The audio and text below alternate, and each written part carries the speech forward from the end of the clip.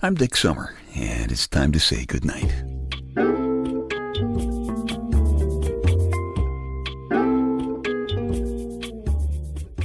This is a quiet place to rest your head, a safe place to hide a hurting heart, a gentle place to fall.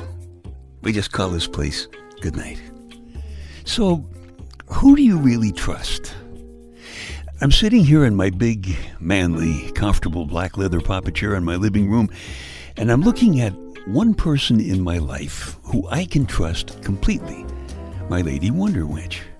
She's over there on the couch in her pink bathrobe with her left leg tucked up under her butt. I don't know how women do that. They can sit on their legs. If I did that, I'd never stand up again. Wonder Wench is sticking out her tongue a little bit while she's squinting through a magnifying glass at a cross-stitch pattern that she's working on. I am a lucky guy in a lot of ways. I have several other friends and relatives in my life that I can completely trust. And I'm finding out that lots of people don't have anybody they can trust in their lives. And I don't know how somebody like that gets from one day to the other, not really trusting anybody.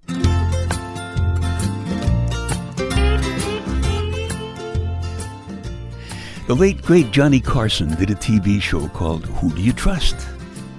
Married pairs of contestants were asked to answer some questions, but the husband decided on which one would answer. So right there, you can see that show was back in the old black and white TV days, because you'd need a staff of divorce lawyers right there in the studio if you tried doing it these days. And you can't necessarily trust experts today either. I explained the word expert a while ago, but if you missed it, the word ex refers to something that you had, like an ex-husband or ex-wife. And the word pert means lively and perky. So an expert is simply somebody who used to be lively and perky.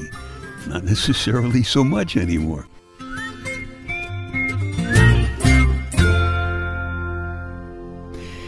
You can't always trust even an eyewitness expert.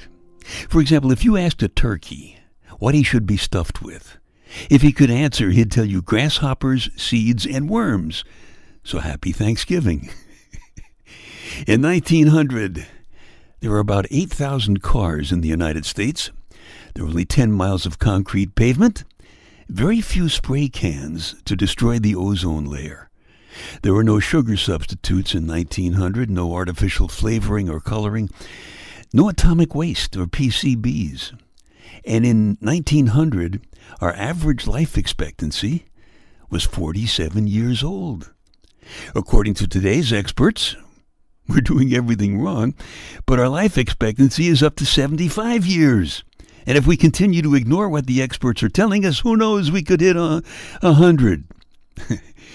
Big Louie, the head guy of the Louie generation, says in my book, Staying Happy, Healthy, and Hot, available at Amazon.com, shameless plug, Big Louie always says, quote, people will believe anything if you tell them in a whisper. So who do you trust? Lots of times we flat out lie, Some guy's wife is always called charming, as in Joe's charming wife Mary, even if Mary can sometimes be found sitting in a corner somewhere gnawing on a bone. When somebody says, how are you? You always say, fine. You always ignore that horrible rash that you can feel rushing up your spine and the 110-degree fever that's turning your tongue purple. How nice to see you. I bet you've said that.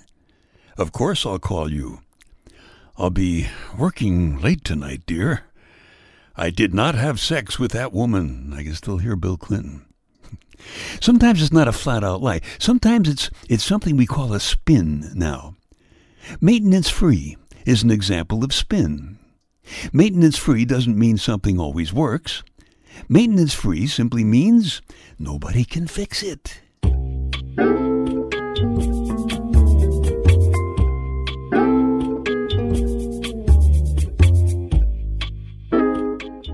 Dick's Details, a bunch of totally unimportant stuff for you to stuff in one ear so you can squeeze the important stuff that may or may not be true out the other ear, and you can grab a grin and win.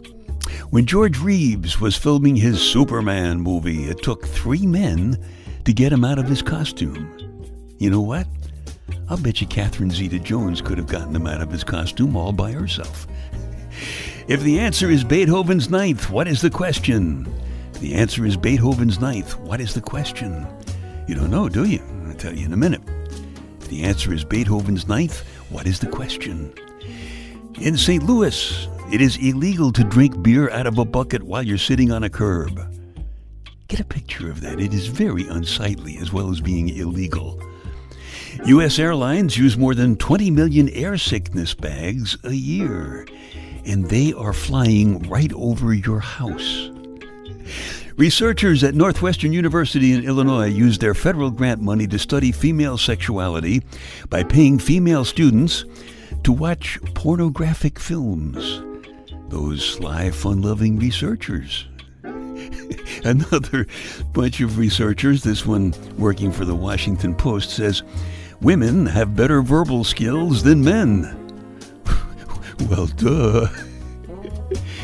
All right, let's take a swing at this. If the answer is Beethoven's Ninth, the question is, where is Ludwig in the Berlin Braves batting order? Beethoven's Ninth, because he must have been the pitcher. Struck out on that one, didn't I? Well, I took a swing at it anyway. Dick's Details. They take your mind off your mind.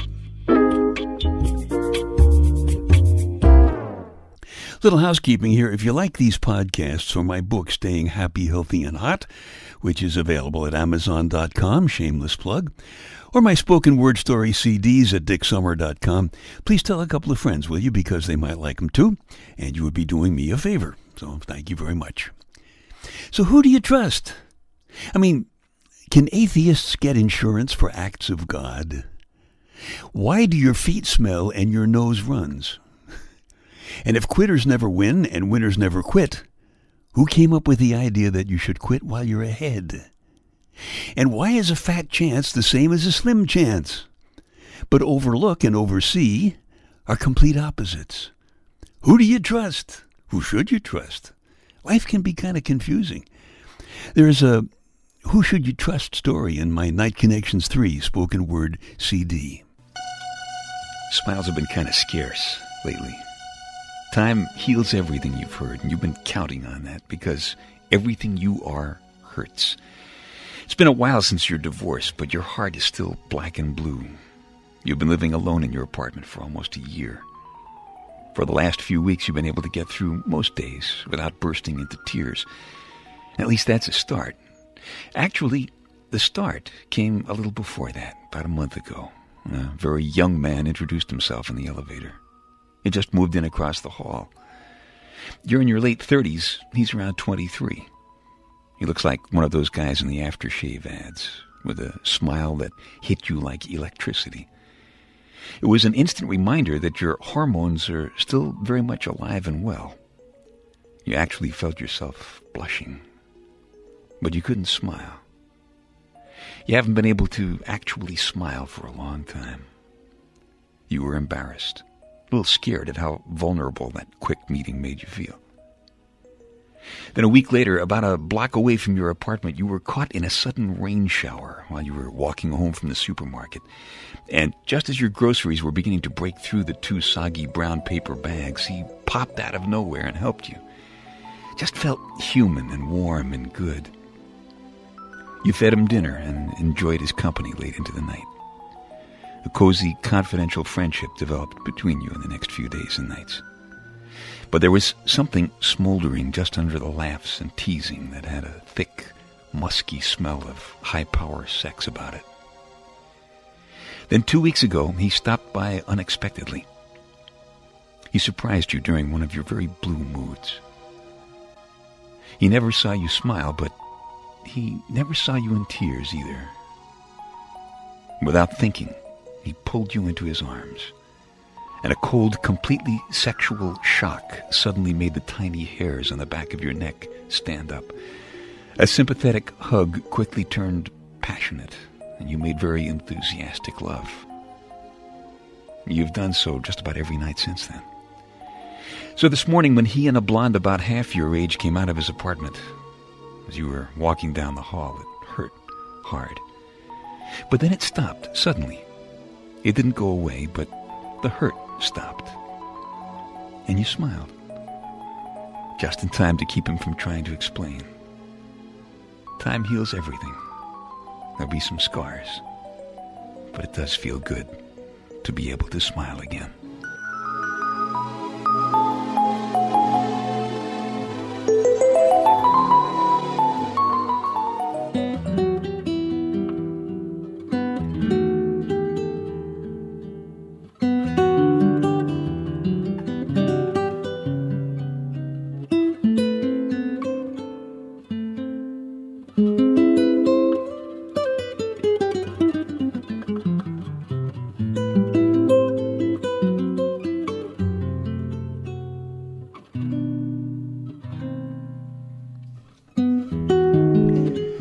I don't know for sure. Maybe she shouldn't have trusted that guy who looked like he just stepped out of an aftershave commercial with a naughty boy look on his face. But honestly, maybe it was worth it. I don't know. What do you think? If the roles were reversed, and either Catherine Zeta-Jones or My Lady Wonder Wench were involved, you know what? I think I'd have given it a shot.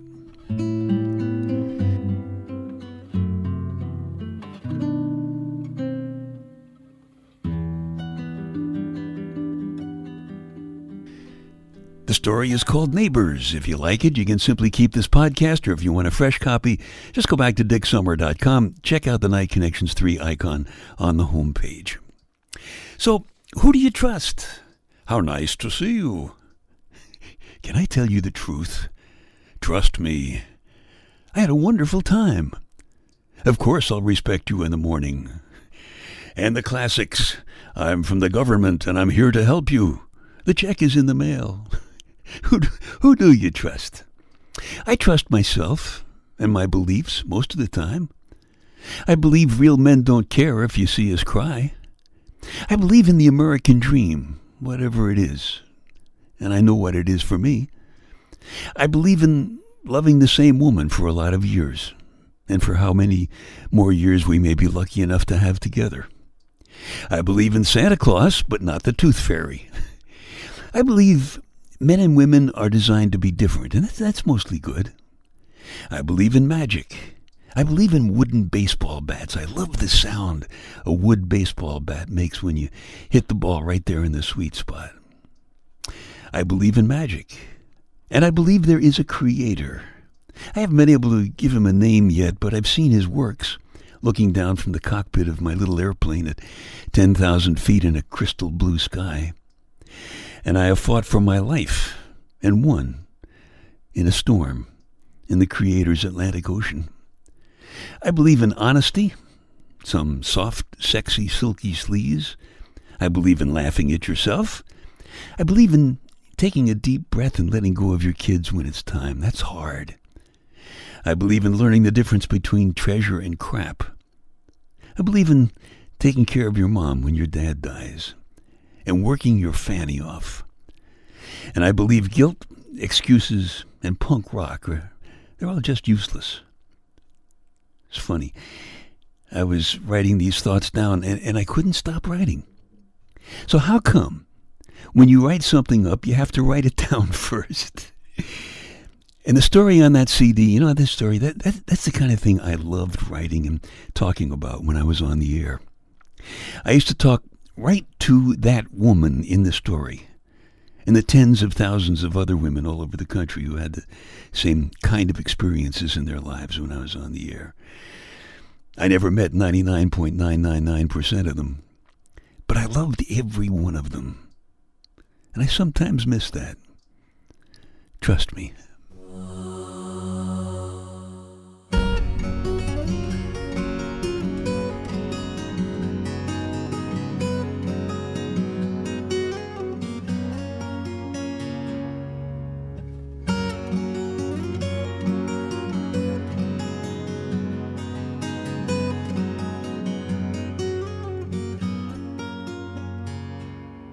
Okay, time to tuck you in now. I'm Dick Summer, and I hope you'll come back soon for a gentle place to fall. Quiet place to rest your head. Safe place to hide a hurting heart. Nice and easy now. Couple of deep breaths. Come on.